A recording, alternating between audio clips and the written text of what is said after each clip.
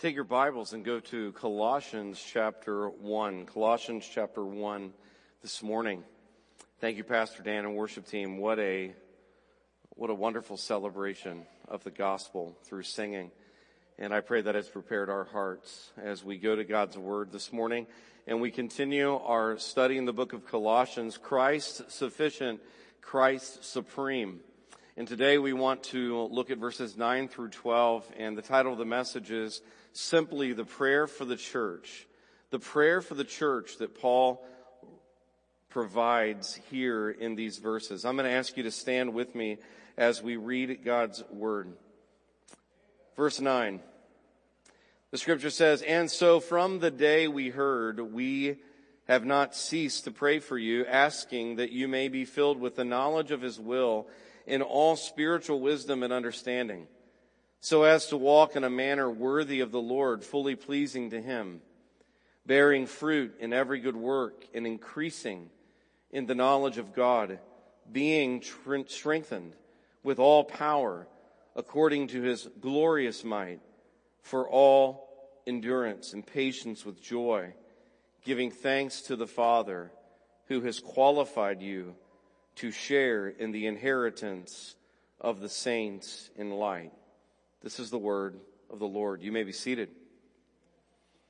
This morning I begin by just simply asking a question that I'm sure that all of us have wondered from time to time, and that is this: why is prayer difficult? Why is prayer difficult? Now that depends. You may say, well, it's really not difficult, but I would suggest that it really depends how we actually think about what biblical prayer is and how it requires discipline, focus, and thoughtfulness, biblical thoughtfulness. And so if we're honest, prayer is not the easiest of spiritual disciplines for any of us. In fact, we probably all have laughed at those movies where the character botches a prayer at the dinner table. One popular Christmas movie that I'm sure most of you will remember, the aunt is there at the Christmas dinner and the father is quite excited, Aunt Bethany, and she is asked to say grace, and at first she thinks that he is referring to Grace, someone who has passed on 30 years ago. And then when she realizes that she's been asked to say the blessing, she leads the family in the Pledge of Allegiance. Most of us probably haven't experienced that level of confusion when it comes to prayer. In fact, most of us have probably just faced those situations where we try to help our kids as they grow up to pray for more than just thanking God for the day and to help us all have a good day in every way, right? But the challenge of prayer, really, if we're honest, is that we often do not know what to pray, especially when it comes to praying for each other. Our minds dance between the temporary things that we pray for and then things that we might perceive to be trivial or trite, or we wonder, should we even be praying these things? But Paul here in this passage really helps us. And what he does is he helps shape our understanding of prayer with the gospel. And we see Paul move from verses 3 to 5 where he expresses to the Colossian church how thankful he is for them and for the gospel that has formed them. And then as you go down to verse 8, for the minister who has ministered to them, he then goes from gratitude to prayer. And in verse 9 he says, "And so, from the day we heard of your conversion, of your salvation, we have not ceased to pray for you." So Paul presents himself as one who longs to pray, enjoys to pray, and actually knows what to pray. And he explains to this church that, yes, I pray for you.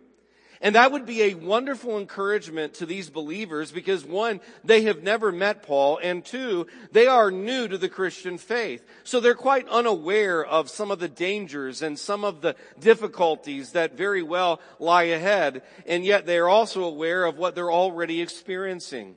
And so as new Christians, this statement, "I am praying for you," I'm praying for you without ceasing, would be a great encouragement.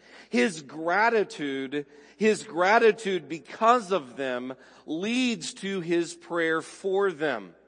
Furthermore, he knew there were others trying to lead them away from the gospel. There were real threats that these believers were facing. There were people that had crept into the church that were trying to get these new believers to leave the gospel or to add on to the gospel and in essence cover up the gospel and move on to other experiences. And Paul does not want that to happen. Paul knew as well that the gospel is God's gospel and that there is no salvation, there is no blessing outside of Christ. So his prayer shows us that really everything we need as believers is found in Jesus and the gospel, and he prays that they will realize that. This text, verses 9 through 12, informs our prayers for each other and other believers. And here's how. One key truth really drives all of these verses, and here it is. We need to pray that we will be filled with the knowledge of God's will to please the God who has saved us. Another simple way we might say that is pray that we will be filled with the knowledge of the gospel. And you might say, well, I already know the gospel. No, but how much do you know about the gospel? Do we really know enough about the gospel? Do we ever arrive at a certain place where we graduate from the gospel? And the answer to that is absolutely not. So Paul is saying, is basically these verses are driving this key truth. Pray that we will be filled with the knowledge of the gospel, because the more that we are filled with the knowledge of the gospel, of what God has done to save us, then guess what? Then our lives will begin to please this God who has saved us. So there are three things that we're going to see in these verses. One, we're going to see the gospel petition of this prayer. Then we are going to see the gospel purpose of this prayer. And then we will see the gospel posture of the prayer. And those three things will help us as we pray for one another and for other believers that we know throughout the world. So let's look at the first thing. First, the gospel petition of his prayer. You see in verse 9, after he tells them, listen, ever since we heard about your faith, ever since we heard about you, we have not ceased to pray for you. He says, asking that you may be filled with the knowledge of his will in all spiritual wisdom and understanding. Well, there it is. There's the driving petition. Asking that you may be filled with the knowledge of his will. So the first thing that we see in this petition is that he prays for the knowledge they need. That's the first thing. The knowledge that they need. Paul prays that they will be filled with the knowledge of God's will. Now let me ask you this question. What do you think the Bible means when it says God's will? And there's a lot of different things that people would say. Many Christians think that when we read the will of God or the will of the Lord or we're thinking about God's will, many people think that it refers to some specific plan for life that they don't know about or some specific detail or choice that lies in the future, right? What job will I have? What college will I go to? What person will I date? What purchase will I make? You follow? A lot of people, that's what they think when they think of God's will. And so the reality is, while it's not wrong necessarily to think about those things, here's the reality. That's not what Paul has in mind here. And let me just put as an addition to that, nowhere in the Bible are we promised that God will reveal to us any part of our future. The Bible doesn't promise that.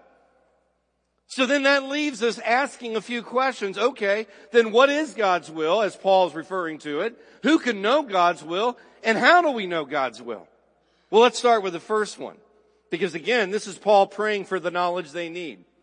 So if the knowledge they need is to know God's will, to be filled with the knowledge of God's will, we want to know what is the will of God. Well, here's the thing. The will of God is his revelation of salvation through Jesus Christ. That's the starting point. That's the starting point. Or his saving purpose in Jesus. In other words, the will of God is the gospel. And then how we should live in light of the gospel. It's really that simple. Unless you know and believe the gospel, then you cannot and will not know the will of God. That's why we as Christians should never just go around telling, hey, you know what? God has a wonderful plan for your life. We ought to be starting with this question. Do you know the gospel of Jesus Christ? Because you're never going to know what God's plan for your life is or what God's will is until you first know Christ in salvation. Isn't that what happened here? What have they heard and understood already? Well, we've taken a lot of time to go through that, right? I mean, if you go back to verse 3, you'll read that they had heard the gospel and that they had understood the grace of God in truth. So that's what they already knew. And you know what Paul's saying? I just want you to know more of that. And so they came to understand the gospel and the grace of God in truth. So ladies and gentlemen, let's just start with that, the gospel. Here's the gospel in summary. God created us. Our first parents sinned against Him. Thus we are all born with a nature that rejects God and rebels against Him. And like our first parents, all of us have sinned. And because of that, we live in a world that is marred by death, and all of us will die. Worse than that, we all face the eternal judgment when we die because we are all guilty. And there is nothing that we can do to save ourselves or to make ourselves acceptable to God. But God has done something. He has done something. He sent His only begotten Son into the world, conceived miraculously in Mary's womb by the power of the Holy Spirit. And He was born in Bethlehem 2,000 years ago. He lived a perfectly obedient life. He died on the cross to pay for our sins. He was buried in the grave and He rose again on the third day. And He ascended into heaven and He is seated at the right hand of God. And He will one day come back and judge the living and the dead. And by repenting of our sin and trusting Him alone to save us from judgment, we can be saved. Which means we can be forgiven of our sin and we can be made right with the true and living God. That's the gospel. So if you want to know God's will for your life, first ask yourself, do I believe the gospel? That's the starting point. And friend, that really in a nutshell, the gospel is the whole message of the Bible. Do you believe this? Because if you don't, then you'll never know the will of God for your life. And so these Christians in this church, they didn't have a Bible like we have a Bible. So they were reading the Old Testament, and Paul tells them everything God wants them to know is first and foremost summed up in Jesus. And Paul was working to this end that they would understand that all knowledge of the will of God is summed up in Christ. Go to chapter 2.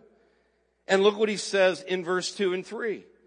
He says, listen, I have labored that their hearts may be encouraged, being knit together in love, to reach all the riches of full assurance and understanding and the knowledge of God's mystery. Paul, what is the knowledge of God's mystery? It is Christ, in whom are hidden all the treasures of wisdom and knowledge. Thus, the will of God is for us to first know the gospel. Now, I realize the pushback. Well, wait a minute. So you're just saying that the will of God is just for us to know the death, burial, and resurrection of Christ. That's not fully what I said. We begin with the knowledge of what God has done in Christ to save us. And then everything else is, how do I live in light of that? How do I live now that I believe that Christ died for me? How should I live now that I know He has risen from the dead? What is the will of God for me now that I believe this gospel? And the answer to that is everything that has been revealed in Scripture. We have the Bible that God has told us how we are to live now that we believe the gospel. So who can know the will of God? Well, anyone can know the will of God as it is clearly revealed in Scripture. And in this little church, there were already these false teachers that I mentioned that were saying, oh, yeah. Paul and Timothy are right, but, they don't know what we know. They don't have a YouTube channel. They haven't been on Facebook. So have you seen this video? Have you heard this information? Have you gotten this insight? Do you know? Right? And so there's something else that these other people were saying, yeah, I mean, we know what Paul and Timothy's saying, but they don't have the inside scoop. And the reality is, if anyone comes and says that there is some secret that they have discovered, some hidden truth not revealed in Scripture, and is only known by a few super spiritual, super informed people, you need to run from them. Because once you receive the gospel, every Christian can know the will of God for their lives. And the will of God is open to all. And the will of God is what He has revealed in His Word. Jesus is the central theme of this book. And every command in this book flows from the reality of knowing Christ as Savior and Lord. So how can we know the will of God for our life? Well, I've already said start with believing the gospel, but then beyond that, read the Bible. Because in Scripture, God has given us everything we need for life and godliness. Consider Psalm 143:10. Teach me to do your will, for you are my God. That doesn't indicate there's some kind of secret thing that about the future that we need to, get a special revelation about. No, it's saying, listen, God's will is clearly revealed in Scripture. Now, God, help me to do it. For you are my God. Think of what Paul writes in Ephesians 5, where he says, look carefully then how you walk. Not as unwise, but as wise, the best use of your time, because the days are evil. Therefore, do not be foolish, but understanding what the will of the Lord is. Now, you know what's interesting is after Paul writes verse 17, do you know what the whole rest of the book of Ephesians is about? It's about family, marriage. It's about raising children. It's about working out in the world, and interacting in the community that you might live. So in other words, what Paul's saying is the will of the Lord and how you're to live, it is revealed to you. And he gives them a gospel manual on how to live in every sphere of life. What Paul is driving at when he prays that they would be filled with the knowledge of God's will is he wants the gospel and everything God has revealed in the Bible to fill us and take captive every aspect of our life. He wants the gospel to guide our thoughts, to control our affections, to design our purposes, and to make our plans. What is God's will for? You name it. And the answer is, what does the Scripture tell us? So he prays for what they need. And the knowledge they need is the will to know the will of God as defined by what Christ has done. But he also prays for the need of their knowledge. So not only does he pray for the knowledge they need, but he prays for the need of their knowledge, because the whole phrase says, and so from the day we heard, we have not ceased to pray for you, asking that you may be filled with the knowledge of His will in all spiritual wisdom and understanding. In other words, our knowledge needs wisdom and understanding from the Holy Spirit. Let me put it in the most practical terms. I'm a Christian. How do I raise my children? I believe the gospel. What is the purpose of marriage? And how do I love my wife? I'm a believer. What is my mission as I go out and I labor and I work? What is the real purpose of my vocation? You see, that's how practical this gets. It's all in light of the gospel. And so that's what he means in verse 10 when he says, in all spiritual wisdom and understanding. We have to be careful here, because when the word spiritual, what he's saying is wisdom and understanding that comes from the activity of God's Holy Spirit in our life. The Holy Spirit takes God's words, He illuminates what is written in the text, and then He roots it in our heart and He produces fruit in our lives. But here's the key. The key is that the Holy Spirit fills us with knowledge, granting us the ability to understand and wisdom to apply the truth to every dimension of our lives.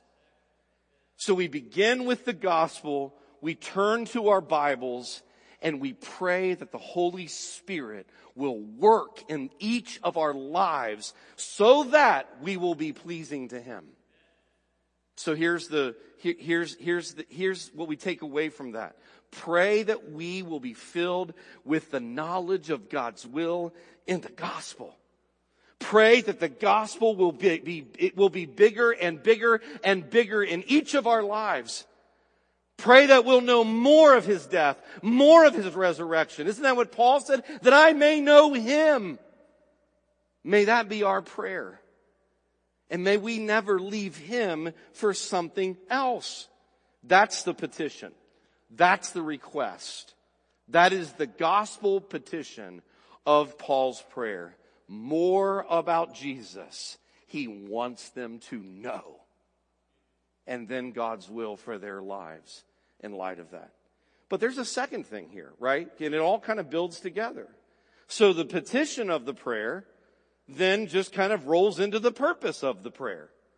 Look at what he goes on to say. The second thing, the gospel purpose for the prayer. So as to walk in a manner worthy of the Lord, fully pleasing to Him. All right, now this is all one long sentence, so we're trying to break it up like that. So let me just back up for just a second. What Paul's saying is that we haven't ceased to pray for you, and we ask God to fill you with the knowledge of His will and all wisdom and understanding from the Holy Spirit. And here's why. So that you will live a life that is pleasing to Him. And that you will walk in a manner that is worthy of the Lord. That first line, that first phrase up to the colon there, that's the purpose. So Paul goes on and he provides us the purpose of the prayer for knowledge. He prays that they will grasp the gospel and God's will. And when that happens, their lives will bear fruit. In other words, here's the point Paul's making. Right belief will lead to transformed behavior. Sound doctrine will produce sound devotion. Gospel learning will result in gospel living. It's the nature of the gospel. It's the seed idea. The gospel is a seed, and when it takes root in a heart, it will work in people's lives. And it will result in gospel living in such a way to honor Christ. So look how he states the goal of the Christian life. The goal of the Christian life. It is to walk worthy of the Lord, fully pleasing to Him. Doesn't that sound like Psalm 1? Doesn't it sound like Psalm 1 where the psalmist says that he delights in the law of the Lord and he meditates upon it day and night? He does not walk in the counsel of the ungodly or sit in the seat of the scornful. But instead, what does he do? He meditates on the law of God day and night. And he delights in God's word. So in other words, when you become a Christian, the goal becomes to please God. The gospel in the Christian life is really the antithesis of our culture's message. It really is. What's the culture's message? Self-autonomy. All right, this is one of the biggest words right now. I heard it constantly in education. Autonomy, self-autonomy, bodily autonomy. That is the word. But the gospel, and of course like everything, not everything that's said about that is necessarily wrong. But the reality is that the gospel is the antithesis of our culture's message about rights and body and identity and sexuality and all that goes with that. Because what the Bible says is, you are no longer your own. You have been bought with a price. Therefore glorify God in what way? With your body. In other words, in every way. The whole dimension of your life has changed because of Jesus Christ. And that's what Paul's driving at here. He's saying that I pray that you'll know the knowledge of God's will so that you'll live in a manner that is worthy of the Lord. That you will live in a way that honors the Christ who has saved you. This is seen in other places in the New Testament. Ephesians chapter 4, verse 1. Paul says, I therefore, a prisoner of the Lord, urge you to walk in a manner worthy of the calling to which you have been called. He's not saying, I want you to live in such a way that you earn your worth to God, but instead live out what you actually are now. What you are is you are saved, redeemed, purchased. You belong to Him. Now, by the work and power of the Spirit, live that out. So Philippians 1:27, only let your manner of life be worthy of the gospel of Christ. 2 Corinthians 5:15, a great verse. Listen, look at this. And He died for all. And those who live might no longer live for themselves. Well, then how do I live? There's God's will. How am I to live? For Him who for their sake died and was raised. Do you see this? You could summarize this by just simply saying that the whole point of life, now that we are Christians, is to live our entire life to magnify God who has saved us. And let that result in for the good of others. The goal is to please Jesus. I'll give you a snapshot of this. One of the most challenging things as a parent with teenagers is navigating social media. There are plenty of days you just wish it didn't exist. You wish we could just throw all of our phones in the fire and let it burn and go back to a day when so many things are at our fingertips. And navigating the social media, I was asked a question at one point in the past about using a particular platform. And so being the dad, and I guess they would say the preacher that I am, I fired back in the text the question, do you believe that Jesus is Lord? Do you want to worship Christ and seek to please Him in all you do? Do you desire to embrace all the gifts of life, including phones, internet, sports, relationships, manhood, womanhood, marriage, sex, food, hobbies, and every good thing in life to love and honor Christ? Long pause, and then came back. Actually, I just wanted to talk to my friends.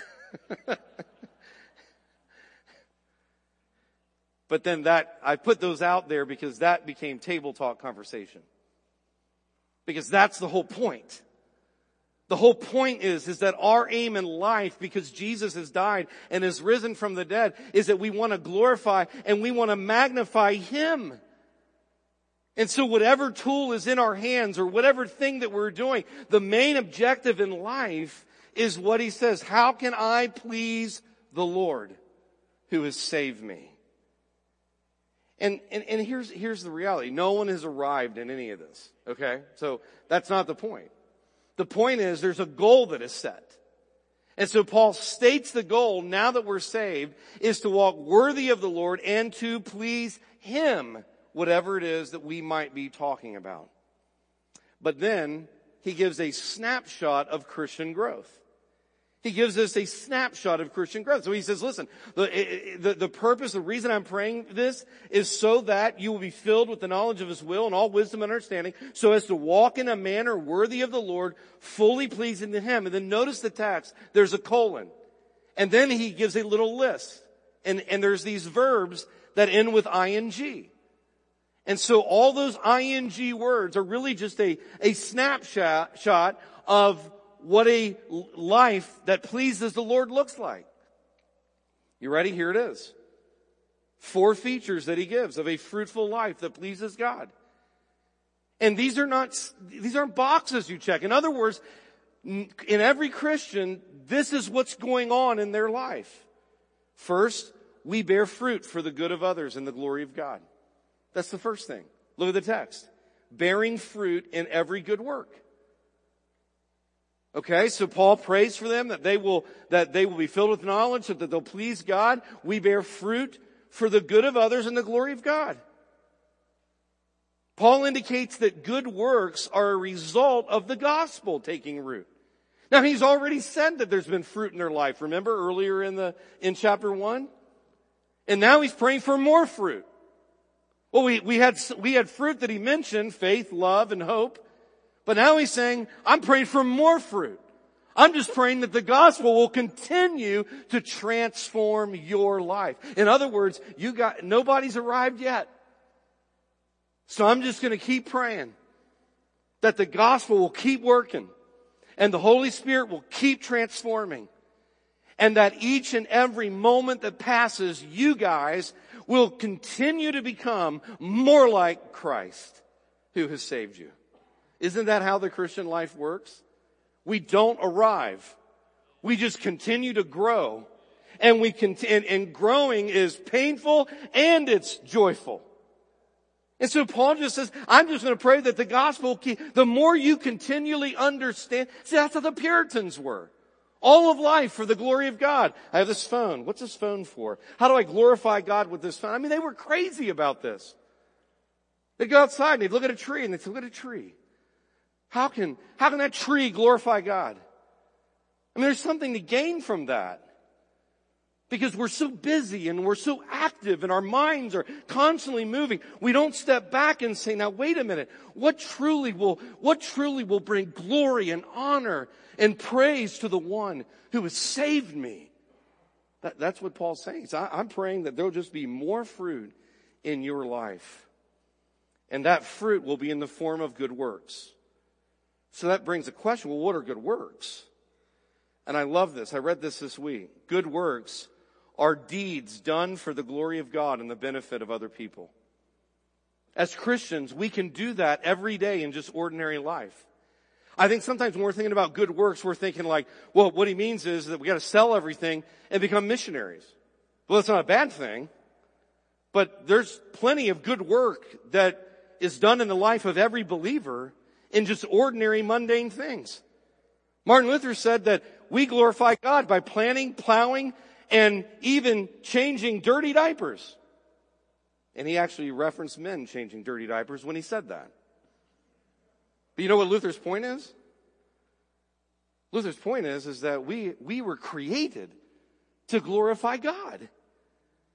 And so as Christians, we want to ask, okay, how can my life, what is the fruit of my life on a day in and day out basis?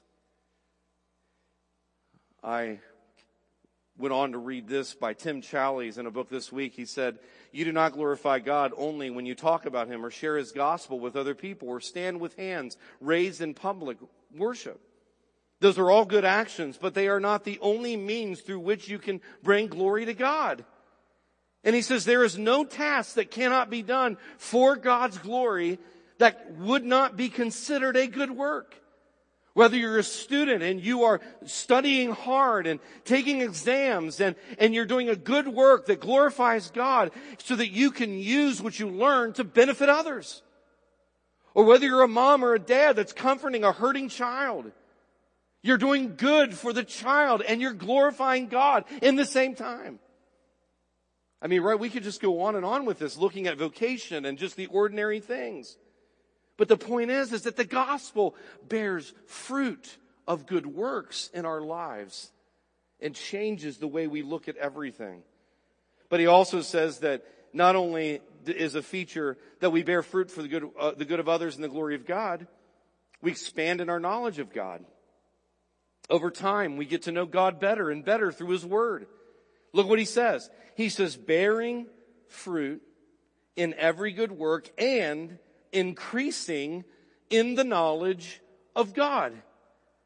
We begin to know God better through His Word. His purposes and His plan become more apparent to us as we grasp the Scripture in light of the gospel.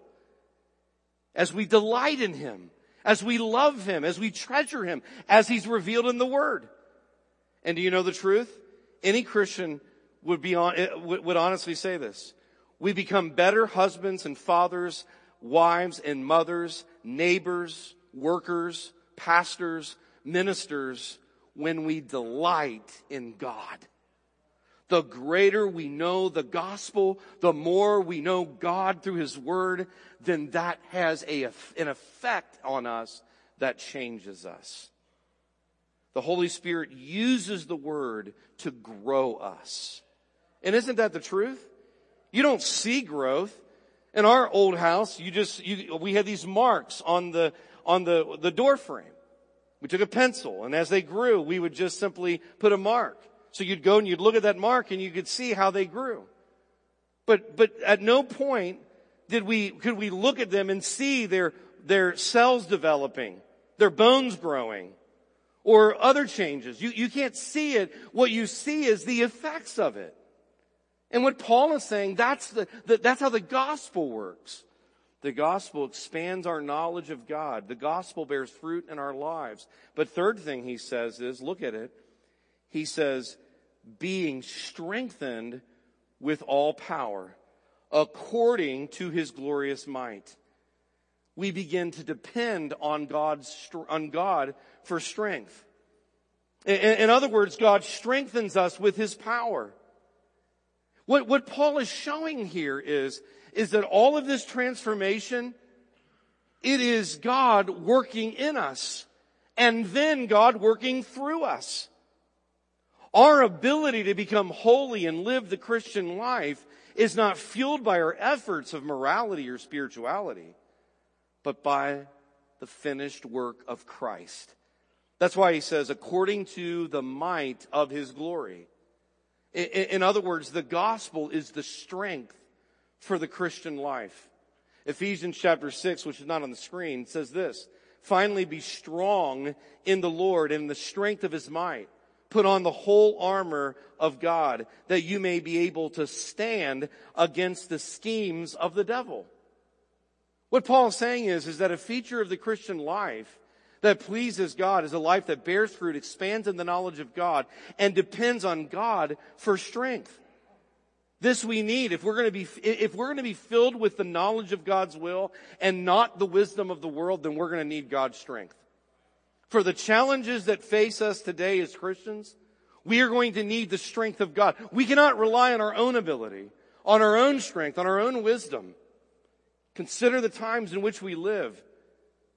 We will need, even this past week, with seemingly from both sides of, in the entire realm of politics, a complete redefinition of marriage, now embraced by everyone in the political system. Listen, you say, well, why do you bring that up? Because we will need divine power to stand on the authority of the Bible, live distinct lives, resist the lies of the devil, and love our neighbors at the same time with the truth of the gospel. Now, that's why Paul says, listen, you can't look to yourself. You look to God. And you know what we look to? We look to the God who will empower us according to his glorious might.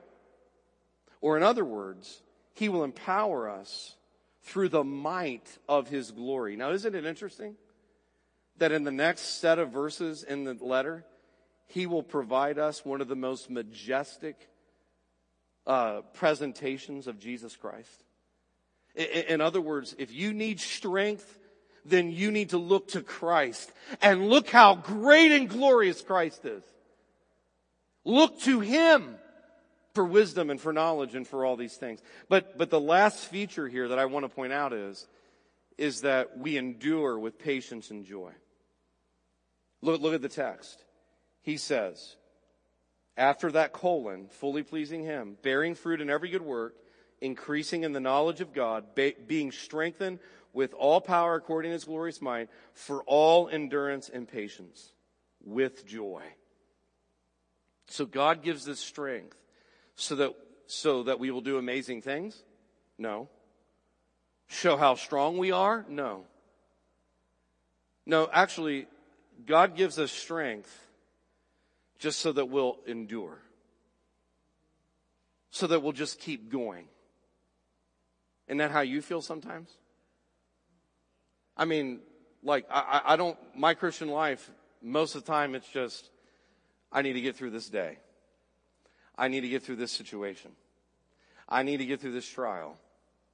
And Paul's point is that the strength that comes to us enables us to endure.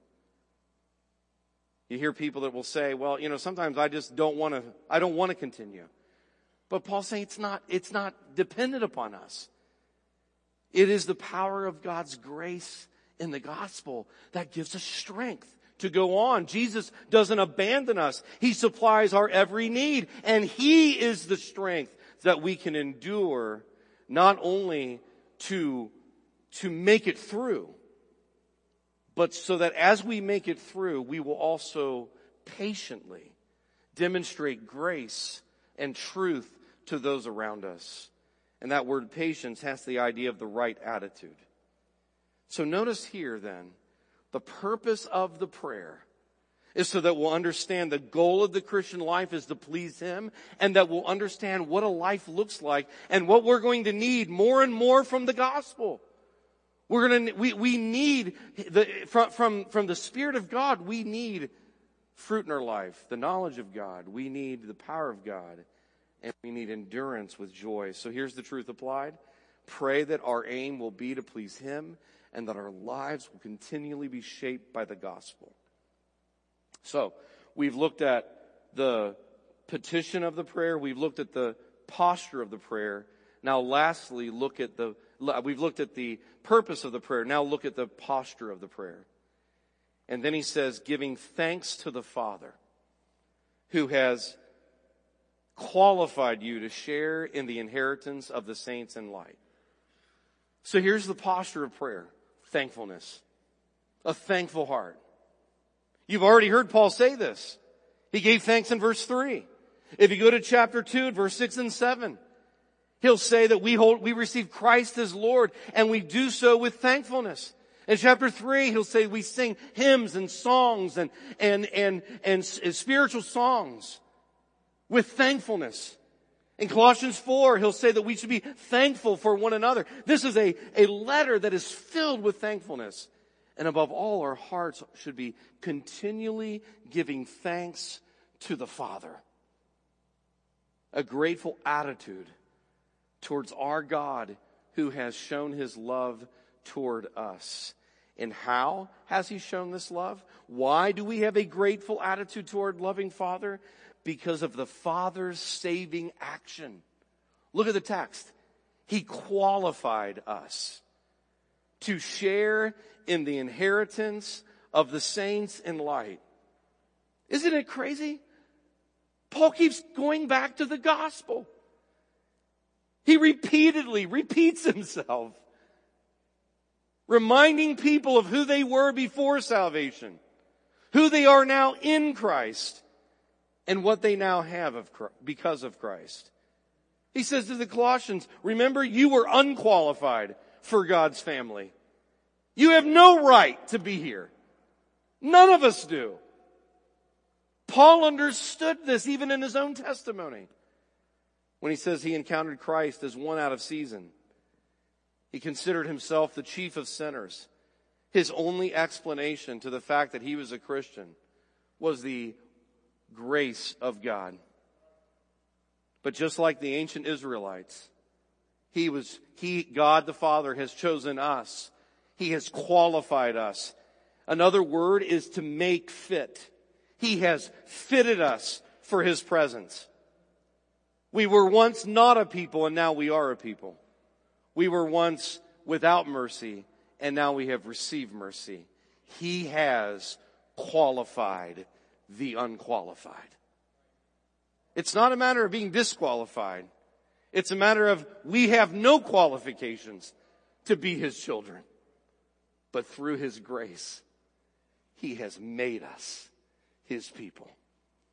And so Paul says, listen, the posture of prayer is giving thanks to the Father who has qualified us. So here's what we need to do. We certainly need to pray that we will all be filled with a knowledge of God's will. We should pray that as we are filled with that knowledge, that our lives will please Him. Pray for one another. You now have a way to pray for one another. God, fill the people of this church with a knowledge of your will. Fill us in such a way that we will please you in every way. And we ask this giving thanks for what you've done. So here's the thought in conclusion. Will you commit your life to Jesus Christ today? Maybe you're here today and you say, well, I need to go back to the start. You said earlier, I don't even think that I'm a Christian. Then today, would you believe the gospel? Today, would you give your life to Jesus Christ knowing that he has promised to save you? And for those of you who are saved, who are Christians, will you pray for one another and for all believers in this way? That we will be filled with the knowledge of the gospel and that we will please the Lord? And today, will you lift your heart with thankfulness to the Father who has qualified you for heaven and has given you an inheritance among the saints? Those are the questions that we should think about. And the way that we're going to respond to the message today is a little bit different. We're going to bow here in just a moment and we're going to pray. And as we have heard the preaching of God's word, let's prepare our hearts as a church. Every believer here who has been saved and baptized, for everyone that's a member of this church, let us respond by preparing our minds and hearts to do this, to observe communion at the Lord's table. Let's bow our heads and pray. Father in heaven, we come before you because Jesus came down from heaven and he dwelt among us in glory and in truth. We thank you that he came, God in flesh, to save us to the uttermost as man, to die our death, to shed his blood on our behalf, to work out a perfect righteousness for us. In him, you have given us so much that heaven can give no more. And we thank you, Jesus, for your willing obedience and unending love toward us. Holy Spirit, fill us now with a knowledge of your will revealed in your word. And even as we worship in this moment, may our worship, Father, Son, and Holy Spirit. And as we observe this supper together, we pray that our hearts will be knitted together in love and that your name will be glorified. And it is in Jesus' name that we pray. Amen.